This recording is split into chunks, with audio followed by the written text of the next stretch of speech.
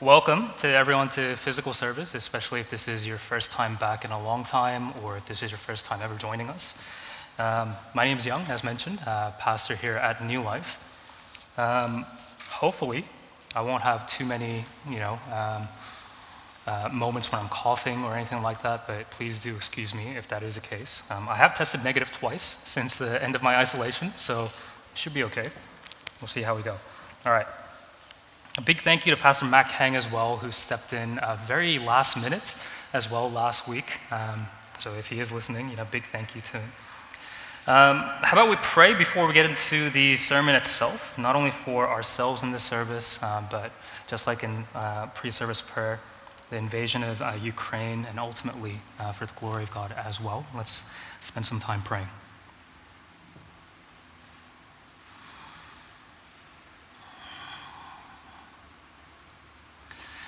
Father, we turn to you, our judge, our deliverer, and our defender. We know, Lord, that even in moments when we feel most hopeless and most helpless, separated by quite some distance from where the invasion is happening, and we know, Lord, that you are hope and that you are the help that we look to. And so we look to the hills from where our help comes, and we ask, Lord, that you would be with the people at the front lines, the people that are under oppression, the people that are under attack. And we ask, Lord, that you would stay the hand of the attacker, God, and that you would help the people that are being attacked to find hope in you and to find refuge in you. Lord, we seek peace in this world, even as we understand that peace might not come until you return. And yet we turn to you, God, knowing that you have a mighty plan in place. And we know, Lord, that you are the one who has the victory. And so we turn to you, God. We ask, Lord, that you would comfort the people of the Ukraine, that you would be with them. Indeed, Lord, that you would be the balm to their souls, that you would guide them in these times, in these most uncertain times, that you give them wisdom to depend upon you, just as we're doing now for ourselves. We ask, Lord, that you will be with us throughout this service, that you'd open up our ears that we might be able to hear you, that you might open up our eyes that we might be able to see what it is that you have in plan for New Life and indeed for each and every single one of us individually. For our hearts, Lord, would you make it fertile ground, that we might be able to receive the seed of discipleship, that we might grow, that we might remain attached to the vine, and that we might bear much fruit. Be with us throughout this service. Help us to grow in our love and our knowledge of who you are. We love you, Lord, and we thank you. In Jesus' name we pray. Amen. A couple of weeks ago, when we met together, we looked at what God's timing meant.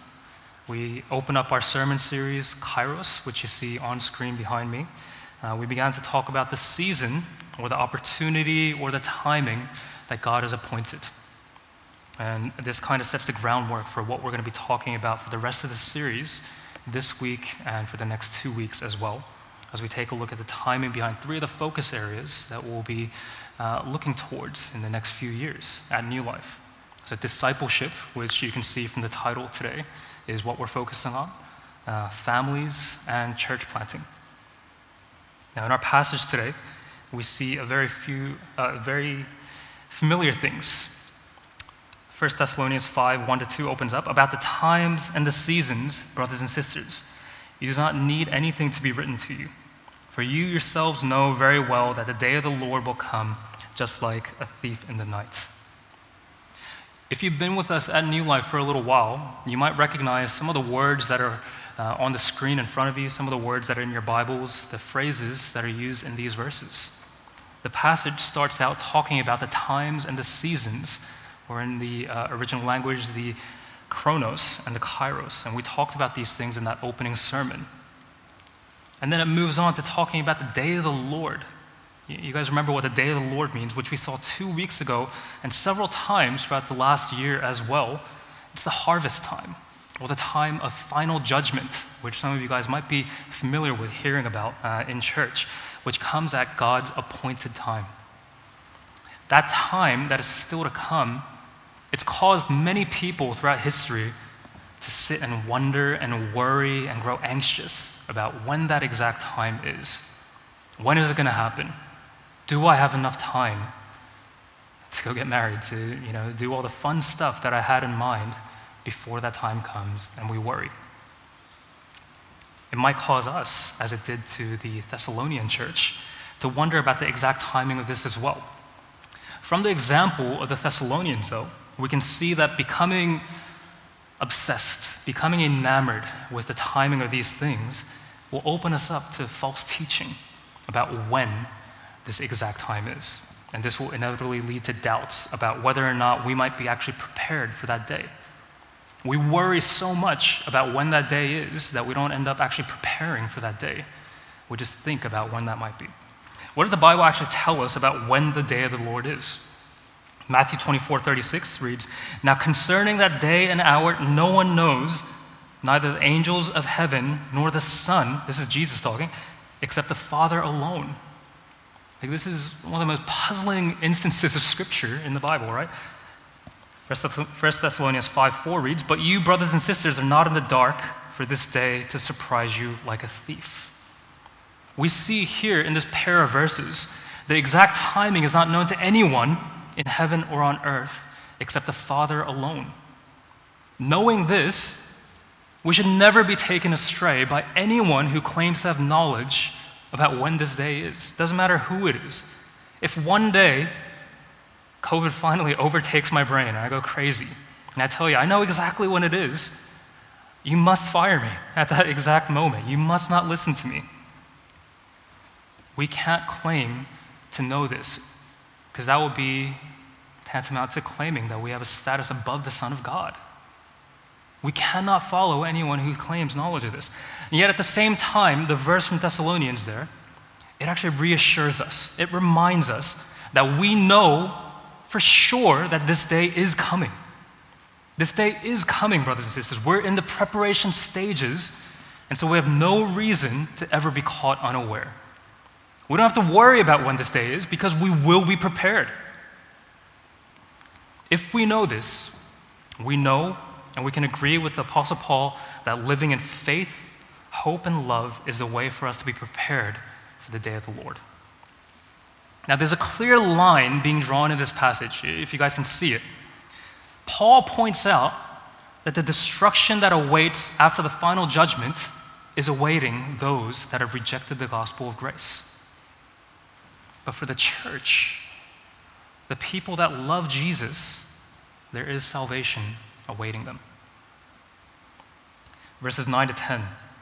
"For God did not appoint us to wrath, but to obtain salvation through our Lord Jesus Christ, who died for us, so that whether we are awake or asleep, we may live together with him." He has appointed us. This appointment comes out of his sovereignty. He's the one who has saved us. The one who has saved us keeps us persevering until the very end. He keeps us going. For he who began a good work in us will complete it. With our first sermon in our series, Kairos, we saw that the wheat and the weeds grow up together, looking quite similar. But in time, there will be differentiation. You will be able to tell the difference. We see now the reason for it. God continues to work in those that he has saved, and we continue to change in our conduct, in our way of life, in our commitment to be discipled in Christ. And this is a present-day thing. We don't have to think about it as a future thing. If you find today that there exists within you this desire to grow in Christ, it's a desire to know him more and more in order to love him more and more. But this isn't a normative thing. It's not normal for human beings to feel this way. This is a work of the Holy Spirit in us. It's evidence, it's blessed assurance that he's causing you to grow in holiness until the day of the Lord. It's a reminder. It's reassurance that you are in Christ. If the inclination of your heart, however, is to say instead, well, I'll do what I want until the very last minute when I'm mortally injured and I'm laying there, dying. And then I'll quickly love Jesus. People think these things. I've thought this thing in the past, right? This is evidence of the state of your heart at this present moment. It's a desire for discipleship in the opposite direction, in the way of sin rather than in Jesus. Just as discipleship in Christ causes you to grow towards loving him more and more, discipleship in that opposite direction means growth in the opposite direction. It means hatred towards Jesus. It means love for sin and for the ways of this world. We're all being discipled one way or the other. There's no other middle ground. Verses 5-8. For you're all children of light and children of the day. We do not belong to the night or the darkness. So then, let us not sleep like the rest, but let us stay awake and be self-controlled. For those who sleep, sleep at night, and those who get drunk at night.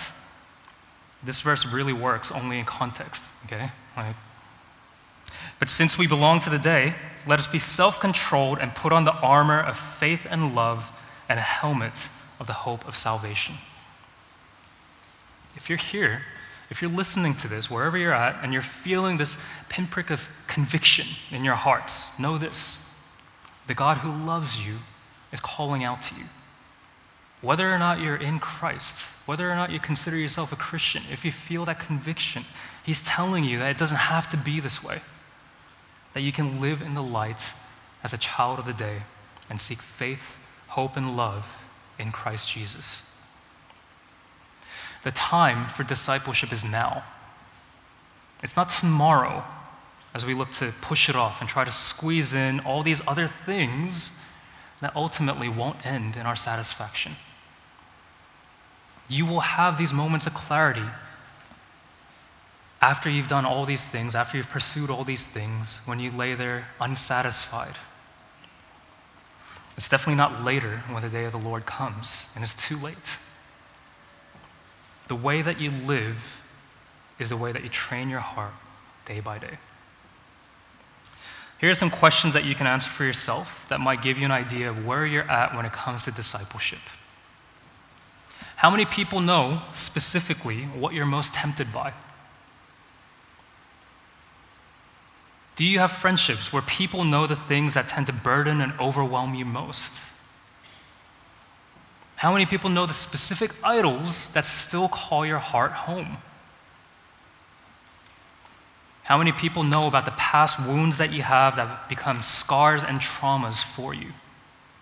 Do people know these things? Do people know about your past? How many people know the reasons that you still doubt God's goodness to this very day? It's okay if you do, but how many people actually know about it? Or do you struggle with it on your own? And how many people could you answer these questions about? Who knows you? That's the bottom line. Who knows you? Our lives are meant for more than living in isolation. We've all faced a little bit of physical, emotional isolation over the past few years, right? Like some of us more recently than others. But a great many of us have done spiritual isolation for that much longer, for as long as we can remember. We might still be doing it now. I was once part of a group of guys that used to meet together every couple of weeks. We used to talk and share about our lives. And early on, we were accountable in name only. You ever meet with an accountability group and you just don't talk about anything? How are you doing? Yeah, good. Sports is fun, rarely going beyond the surface. I couldn't answer many of these previous questions that I presented to you just a moment ago. All this discipled us towards was how to be secretive, how to be more defensive, how to hide things a little bit better, how not to confess, how to not repent, and ultimately, how to not experience the grace of our Lord Jesus Christ, but to continue to rely on our own works instead. We're called to more than this, brothers and sisters. Our lives are meant to be lived in community. Our lives are meant to be more than just on our own. Our lives are meant to be lived in the family of God, and you have great access here at New Life, some ways to deepen these bonds as well. Some of you guys have very recently experienced a little foretaste of this at Refine, right? When you were able to actually speak about Jesus for a few days. Verses 14 to 22. And we exhort you, brothers and sisters, warn those who are idle, comfort the discouraged, help the weak, be patient with everyone. See to it that no one repays evil for evil to anyone, but always pursue what is good for one another and for all. Rejoice always, pray constantly, give thanks in everything, for this is God's will for you in Christ Jesus. Don't stifle the Spirit. Don't despise prophecies, but test all things. Hold on to what is good. Stay away from every kind of evil. You know, when you live in community with one another, you're able to warn and to be warned. You're able to comfort and to be comforted. And you're able to help and to be helped as well.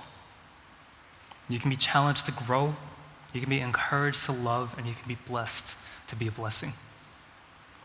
Living in this way, in discipleship in the context of community, your life will begin to be shaped by the relationships that you're a part of. As you experience the love and the grace of Jesus Christ through the way that those that disciple you, those that you disciple, speak the truth in love. And you recognize more and more that you are accepted into this community, even in your loving honesty, which reveals everything about you. Your deepest flaws, your deepest fears, the sins that still have a hold of your heart. You'll no longer be afraid about what's revealed in your heart and your life. This is loving honesty. In that way, you can also speak the truth in love to others in discipleship relationships, just as you've also received. A pair of verses here, Ephesians and Romans. But speaking the truth in love, let us grow in every way into him who is the head, Christ. And then in Romans, that God proves his own love for us, and that while we were still sinners, Christ died for us. If Jesus himself loves us at our darkest, certainly, then in our New Life family, we can extend that kind of grace towards one another as well, the children of light in God's great family. If we're in Christ, we're no longer in the greatest darkness, and so we can extend that kind of love. Surely we can. In being loved and accepted like this, there's a humbling act that we have to embrace as we go deeper into this kind of relationship, that we have to stop trying to explain away our sins or defending our actions endlessly, right? Like premarital counseling, guys, you guys know this, right? We talk about this quite often. You're already accepted and loved. Already accepted and loved. There's no longer a need to argue your own righteousness. We still sin. I still have sin. I freely admit that before you. I don't try to defend it and say, this is the reason for it. I do try to defend it. You can talk to my wife. I do try to defend it. But our need for help is what brought us here. This is what qualifies us.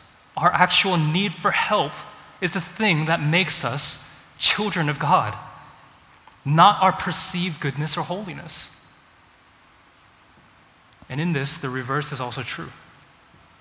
That you can also be an approachable, humble, welcoming brother or sister to the family of God that we have here in New Life.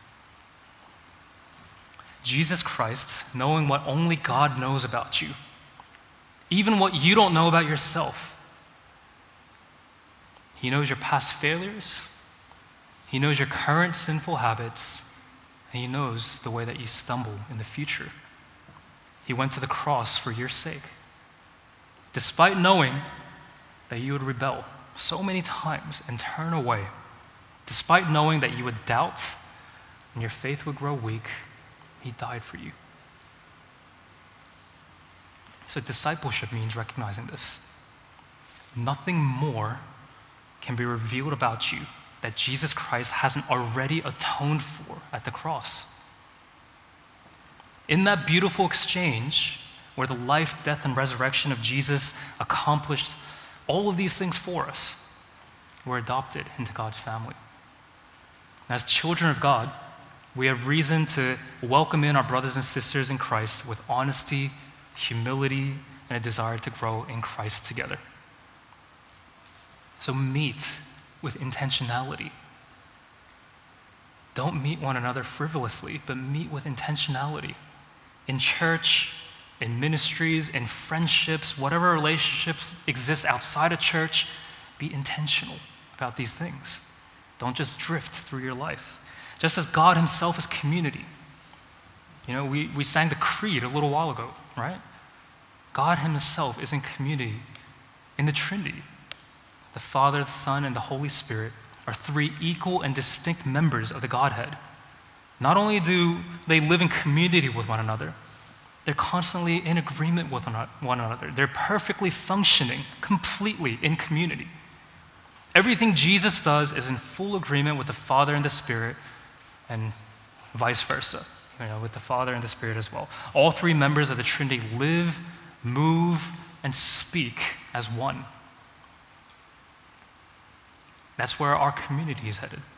When God made human beings in his image, this is the way that he designed us, in the same communal way. This means that you'll never properly be who you're meant to be, who you were designed to be. You'll never do what you were designed to do without intentional community living. Discipleship relationships, here and now. That's what we need to actually live in that way. Relationships that are humble, approachable, consistent, committed, honest, and intentional in Christ. This teaching about final events from 1 Thessalonians, it's meant to inform and encourage the Thessalonian church and us as well in daily conduct, in daily life. That means that by extension, we in the modern church who hear this teaching can also receive encouragement and exhortation towards our daily life and conduct. This is the most practical thing that we can do.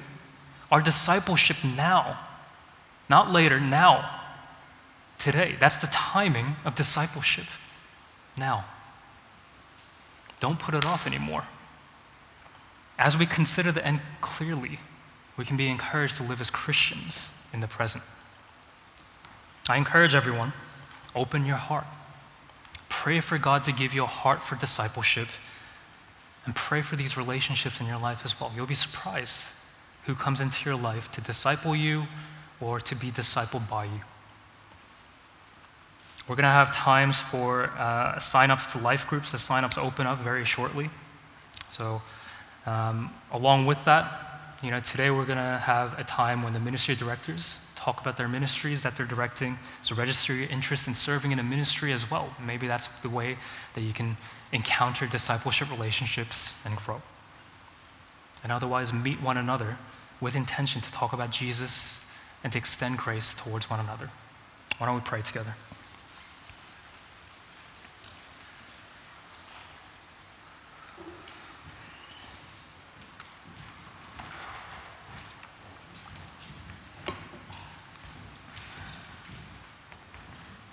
Father God,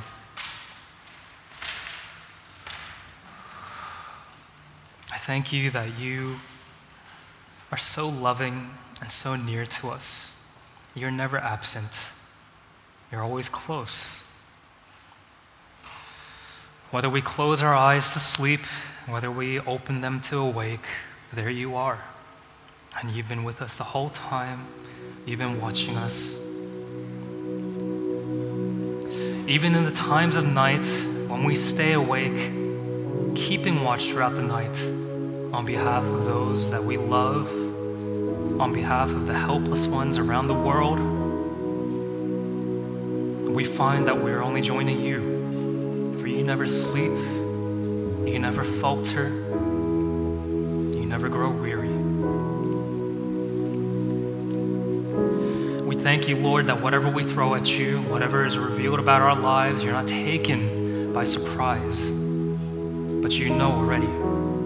And in that is love and comfort, knowing, Lord, that you have accepted us, that you've given your Son to die the death that we deserved, that we might live the life that is his. It's amazing that we can be adopted into your family, that we can be called sons and daughters of the Most High, that we might welcome in brothers and sisters among us, just as Jesus did for us. To give us that responsibility, to give us that privilege, it's incredible, it's awe-inspiring. It's such indeed a privilege. It's an honor that we get to share in that glory with you, to share about your goodness, your grace to brothers and sisters of ours. We thank you, Lord, that your Son Jesus welcomes us in with open arms. And in fact, he died with open arms upon that cross, that we might be welcomed into your family. We want to live in that way. We want to live with open arms towards our brothers and sisters, that we might welcome them in, that we might be gracious where they fall into sin, that they might be able to find that they can confess and repent and be accepted in. Help us to live self-sacrificially, that we might die to ourselves daily, that we might take up our crosses daily, that we might sacrifice our comfort, our time, our money, our energy, whatever it might be, that we might participate in these discipleship relationships, that we might humble ourselves to be discipled by one another, that we might humble ourselves to confess and repent before one another, all for the sake of the glory of your Son, Jesus.